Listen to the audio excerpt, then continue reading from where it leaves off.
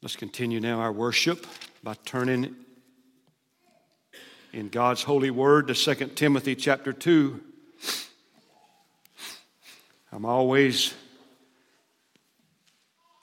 in a dilemma on Easter, it seems like. It's like, which text do we go to? There are so many. So many beautiful, wonderful, powerful, strengthening, encouraging verses that lift up Jesus, the resurrected Lord, the Lord of the church.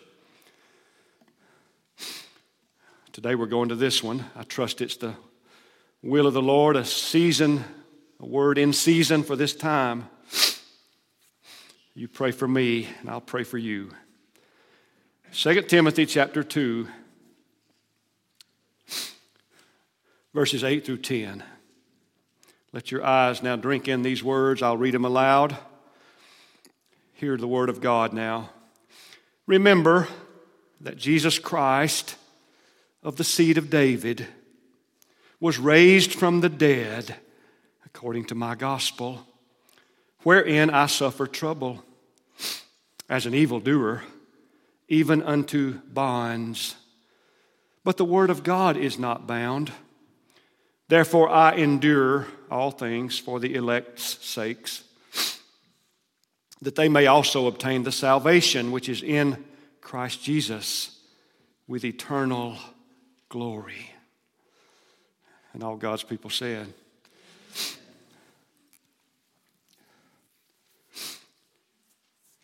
we all have something in common, and that is, from a distance, we may look like we've got it all together. But then as people get close to us, as people get to know us, they see our flaws. Flaws of character, bad habits, aggravating little weird things we say and do and the ways we act. Husbands and wives marry and they have the fog of love in their eyes. This one can do no wrong. And then after a little while, this one can do no right. We see all their flaws. We see all of their little aggravating things they do. All the way from little things like replacing the toilet paper roll. Does it go this way or this way? How do you load the dishwasher? You're supposed to put them this way and not here.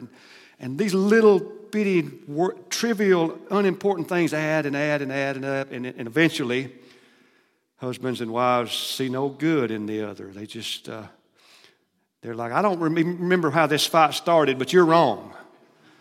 I don't even remember what we started fighting about. It was a long while back, but I'm right and you're wrong. We all have those things in common.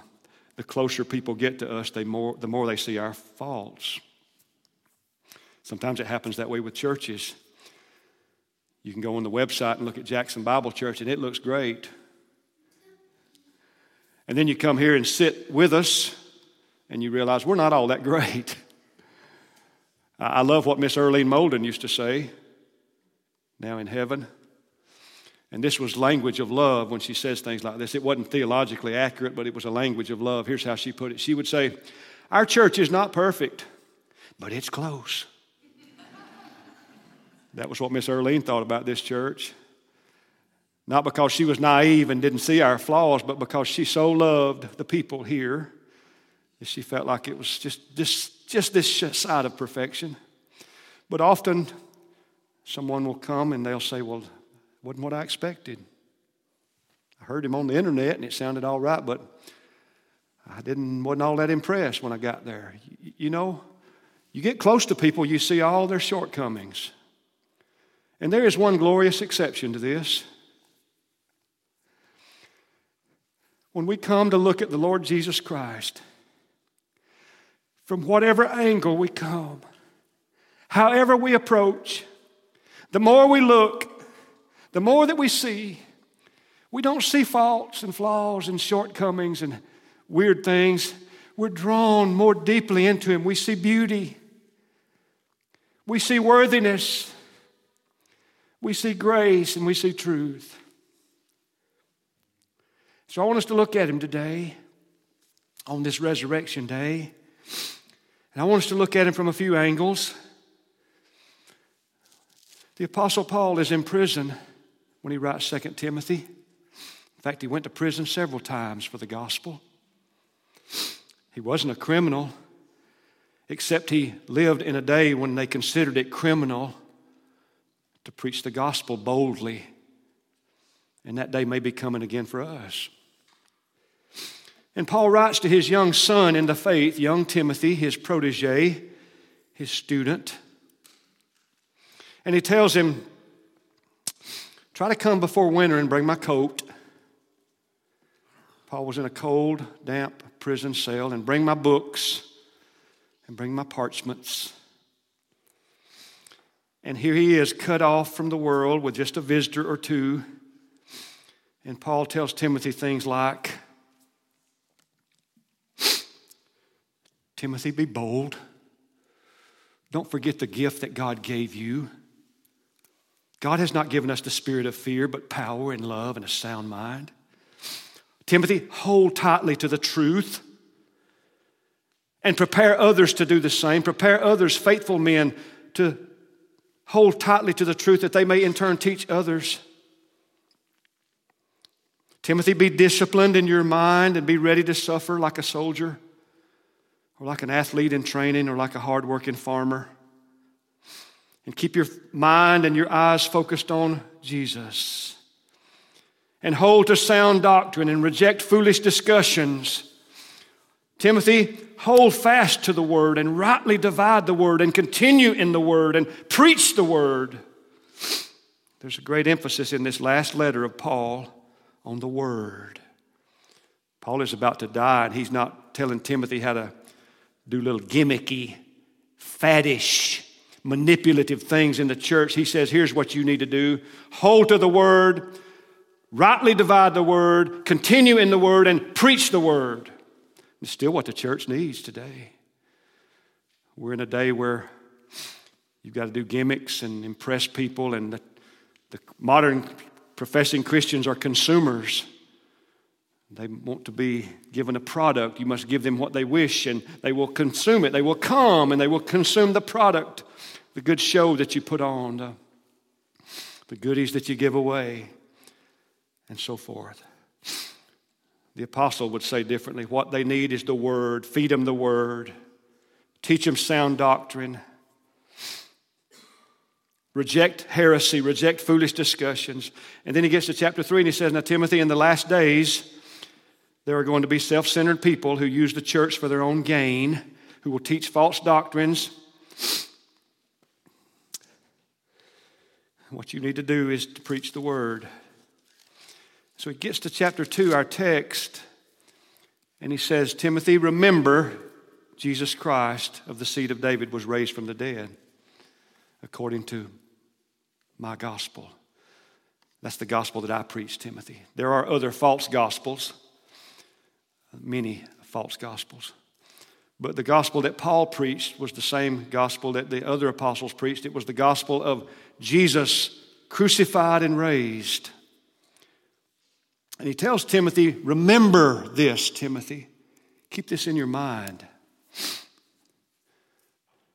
If you have a beautiful painting that you purchased somewhere, I mean a really, really nice painting, you don't stick it in your house over somewhere where few people will see it. You put it in the most prominent place. Maybe as your friends and family come in the front door, they will see right there before them this most beautiful painting. What I see Paul doing here to Timothy is, Timothy, put in the most prominent place in the picture gallery of your mind this painting, Jesus Christ raised from the dead.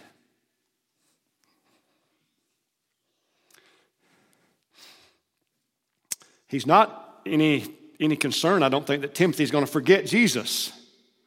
There's no way a Christian can forget Jesus. But it is possible for us to be so focused on other things that we don't put him in the most prominent place in our minds, so that when trouble comes, we can be sustained through trouble and hardship by this central truth in our mind. Jesus went through hardship and he's raised. Jesus suffered and it didn't last long. Suffering led to glory. trouble led to exaltation. And so what Paul is really telling Timothy to do is you can endure all that comes your way, Christians, if you hold fast to this one wonderful, most basic foundational things. Jesus Christ, who was of the seed of David, which means he fulfilled all those prophecies that told about David would have a descendant. David was the great king, not Saul. Saul was man's choice.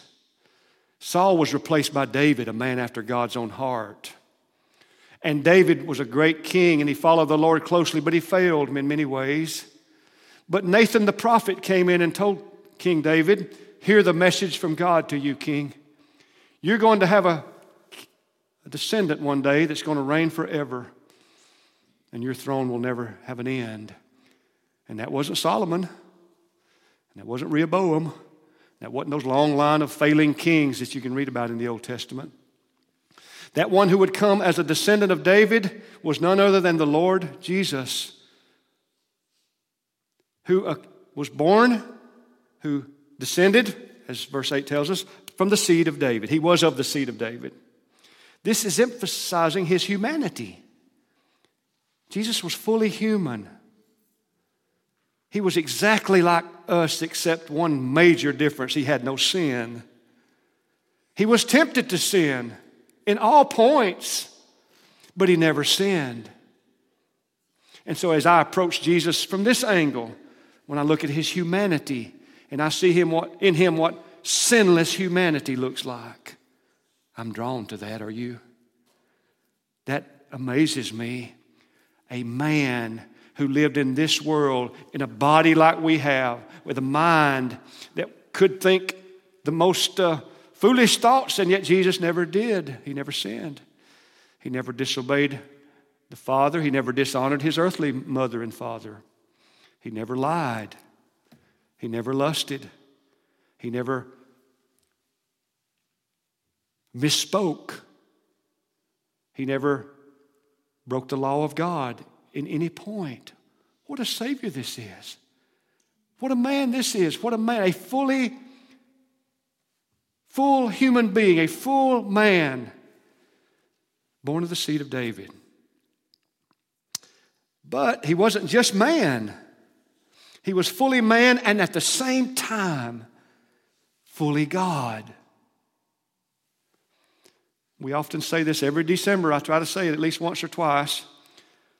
When Jesus came into this world, he didn't leave behind something.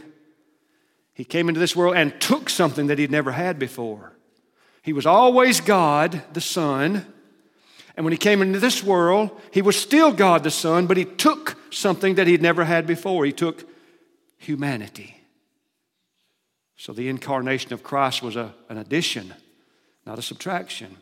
He didn't leave behind his deity to take humanity. He continued to be fully God. And he then at a point in time was conceived in a virgin's womb by the power of the Holy Spirit. And he became fully man. What a Savior this is. So if we look at him from that angle, the angle of his humanity, or we look at it from this angle, the angle of deity, he is God and therefore he can step out of the grave after he dies. This is the ultimate proof of his deity, the ultimate proof of who Jesus, as the man God, the God man, as a man he could die for our sins. And as God, he could take his life up again and come back from the dead. Jesus lives. His banner over me is love. His rallying cry for his church is the cross and the empty tomb. And we go into the world with this message. He was the fulfillment of Scriptures. 2 Samuel 7, the fulfillment of that promise to David. He was fully man because in order to be raised from the dead, he had to first die, didn't he? And oh, what a death he died. Oh, what a death he died. I get a little splinter in my finger, and it's a big event. The world needs to stop and cater to me. I'm hurting. And my wife especially must rush and show me great attention. I'm pricked in my precious little flesh. Oh, it's so hurtful. Don't hurt me when you pull. I'm exaggerating a little bit. I'm really not that big of a baby, but sometimes I am. Oh, think of the Lord Jesus, not a splinter in his finger, a spike through his hand, and a spike through his other hand, and a spike through his feet, and a crown of thorns beat down on his head. And he hangs there in shame after they've gambled for his clothes. And as he hangs there, they mock him. Come down if you're the Son of God. Come down and we'll believe. They show him no compassion. They show him no mercy. Nothing but taunts and jeers. They mock him as he dies under the curse of God. You say, oh, I can't imagine being crucified. It's the most horrible invention ever invented by man to torture somebody. And it is. But that wasn't the worst part of it. The worst part wasn't nails and thorns and then a spear ultimately up into his chest cavity. The worst part of it was that which we couldn't observe by our human eyes if we were there that day. The worst part of it was what the apostles would teach us happened there that day that we couldn't see with our eyes. The worst part was Jesus was bearing the very wrath of God against our sin. He was being forsaken by his own Father. And he cries out, my God, why hast thou forsaken me? And the sky grows dark and the earth begins to shake. And God's justice against sin is being poured out. And God's wrath is being displayed. Well might the sun in darkness hide and shut its glories in when Christ, the mighty Maker, died for man, the creature's sin. The worst part of the crucifixion was not the scourge, the thorns, or the spikes. The worst part of it was being forsaken by God. And he was forsaken so that we who believe on him will never be forsaken. We will never know a moment in our existence, both in this world and in the world to come, where we who have trusted in Jesus will ever know 1 second of being forsaken by God. Sometimes we'll go to a place and we'll say, boy, that's a God-forsaken place. What an awful place that was. The Christian never goes to a God-forsaken place. Everywhere the Christian, everywhere the believer goes, God will never forsake his children because Jesus was forsaken in our stead. He bore the wrath. He endured the awful agony of the cross. Oh, what a death it was. He was raised from the dead, Paul says. Keep this in your mind, Timothy. Remind yourself of this. This command is in the present tense, which in the Greek language means continuous action. Timothy, continually keep this in your mind. Make this your habit. Make this your practice, that you think much and think often about Jesus Christ raised from the dead. So ultimately, this passage is about the Christian, like Paul, in a prison, being treated as a criminal, enduring that. You know, the gospel never has been popular. If you go out today in the street or any city in this world, you go anywhere just about, and you tell people, you're a sinner in the eyes of God, and you're under the curse of the law that you have broken, and unless you repent and believe on Jesus, you will perish. Will people hug your neck if you tell them that, or will they call you a name? Or will they run from you? They'll call you a fanatic. They'll say you're a Bible-thumping idiot. You're a nut. You're a religious nut. Well, Paul was a religious nut, apparently.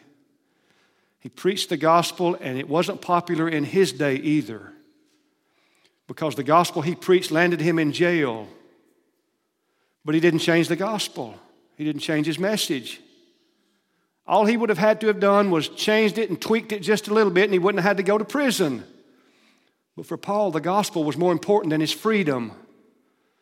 For Paul, the gospel was more important than his convenience. I wonder, do we still have the same spine that Paul had? I wonder if we still have the same convictions in our day, that my liberty or my convenience or my well-being, my prosperity, my happiness is more important than what? No, beloved. If we get it right, we must say as Christians, Jesus Christ and his gospel is more important than anything on my priority list. And it wasn't popular then, and it's not popular today. And Paul says, I've suffered as a criminal. I'm chained up now in this cell. But the word of God's not chained. So the Jews of Paul's day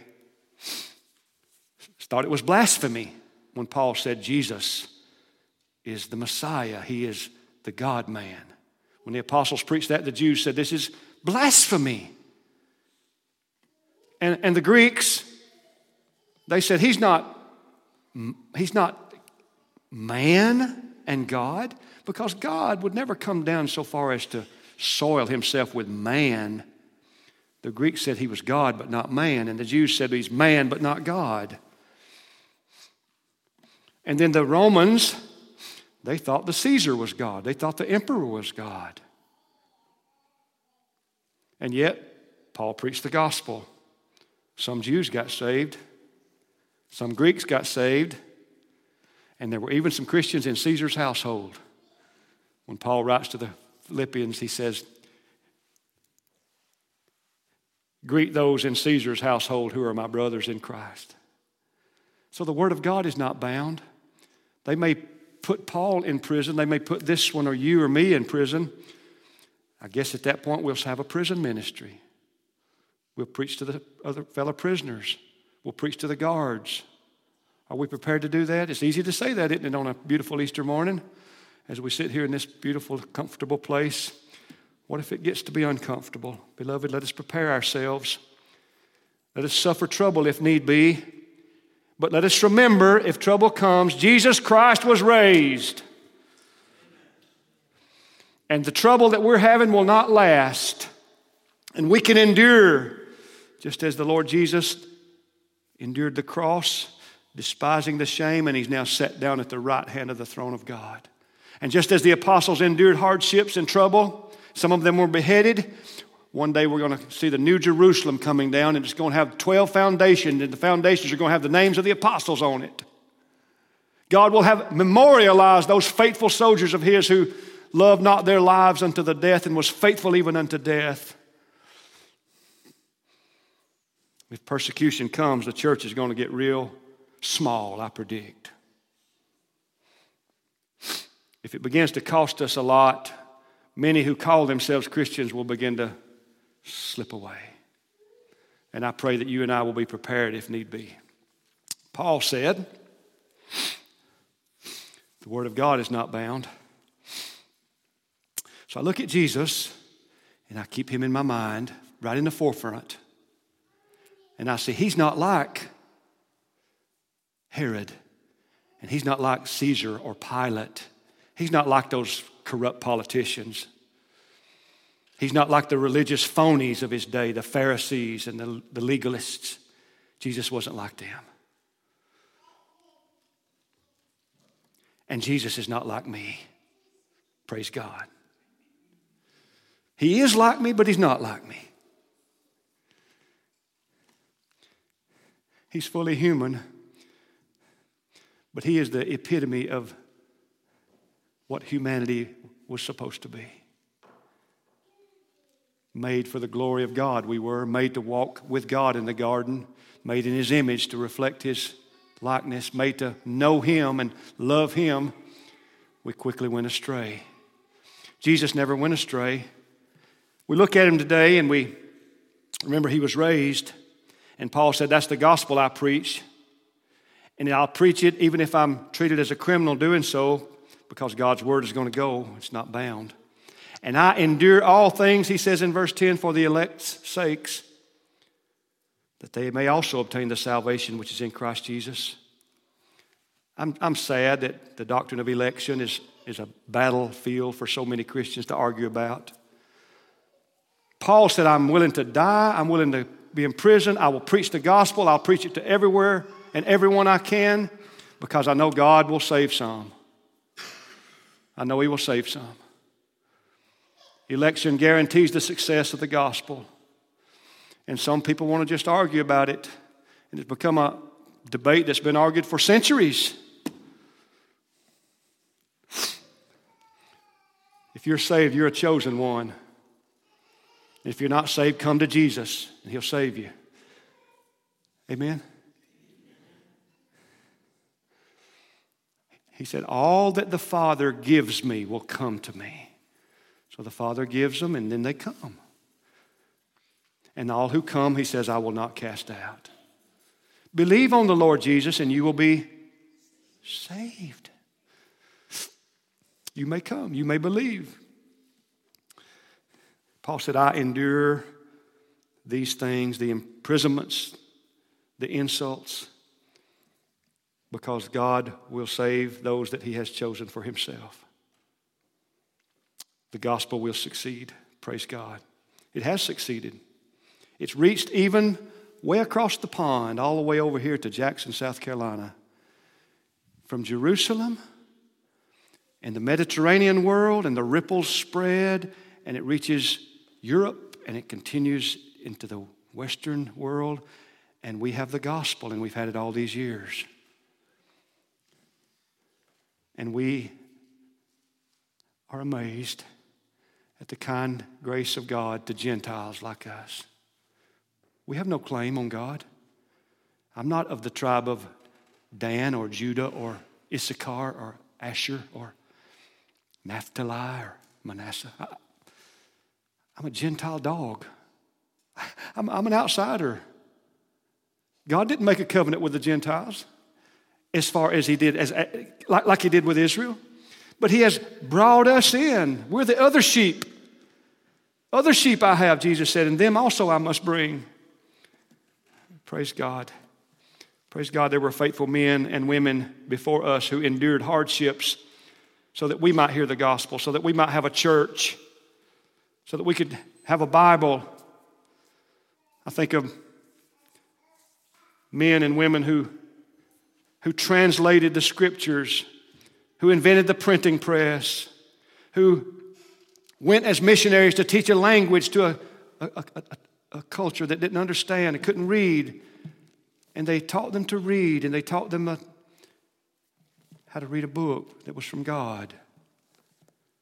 How blessed we are. Jesus Christ was raised. Keep that forefront in your minds. Timothy, if all the other appeals for you to be strong and bold and not afraid, if all those other appeals fail, surely this one won't fail. This one will stir up in you gallantry and courage. Remember, Jesus was raised from the dead. And all God's people said, praise God. This is the first Sunday of the month, and as we are very happy to do, we have the Lord's Supper every first Sunday of the month. And so we're going to do that now. What this is a memorial. You see it on the front of the table. If you could see under that sheet there, you would see, do this in remembrance of me. It's what Jesus taught His church so that we would never let it slip out of the forefront of our mind, that we could keep it right in the forefront of our minds, that Jesus was crucified in our place and Jesus rose from the dead. And we take a piece of bread now and we take a cup and we proclaim His death. His body was broken just like that bread was broken. His body was broken. His blood poured forth just like that grape is crushed in the wine press, and they would catch the precious blood of the grape and they would make with it their wine. Jesus was broken and Jesus was crushed in our place. We owe Him everything. And so since all the challenges of our day has happened, we've started doing it a little different way, but the way we do it is if you're a Christian, if you're a believer in the Lord Jesus Christ, and we hope you're a baptized believer, because baptism is is the sign of obedience. It's your first opportunity to witness and say, I belong to Jesus. I've died and I'm raised up now a new man, a new woman. And if we can help you with baptism, you let us know and we'll sure help you with that. But we say if you're a believer in the Lord Jesus and you are walking before Him as examining yourself, if you're in open, known sin and you're not willing to deal with it in confession, just sit still and sit reverently and let everyone else come and take. But if you're not a Christian, this is not for you. If you're a Christian that's not willing to examine yourself and confess sin, this is not for you at this time. But if you're a believer, you know yourself to be a vile, guilty sinner who has a Savior in Jesus, you may come, brother or sister. You may come gladly and take. And the way we do it is we ask you just kind of spread out and come and get a piece of bread and go back to your seat. And then this side does the same. And then when we all are served, we will take together. So let's pray first. Father, thank you that Jesus Christ was raised. And this is the gospel we preach. A crucified, risen Savior. A payment made and a transaction complete and a receipt granted showing paid in full. This is the resurrection. We thank you today that if there was any part of sin not fully dealt with for the people of God, that Jesus would not be raised from the dead. His resurrection guarantees that His work was done sufficiently and perfectly. And this is our joy.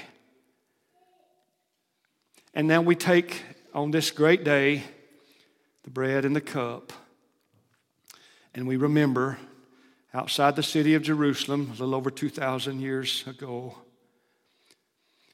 a momentous event which still reverberates through the world, where some saw that day and said, certainly this was the Son of God. Truly this was a righteous man. And we remember that veil in the temple was torn from top to bottom. And the way to God has now been opened. And we may come. And we have come. And we come with great joy today. Our confidence is not in ourselves. Our confidence is in Jesus Christ crucified and raised. And it'll be our joy to sing in 10,000 years to come. Hallelujah. Amen.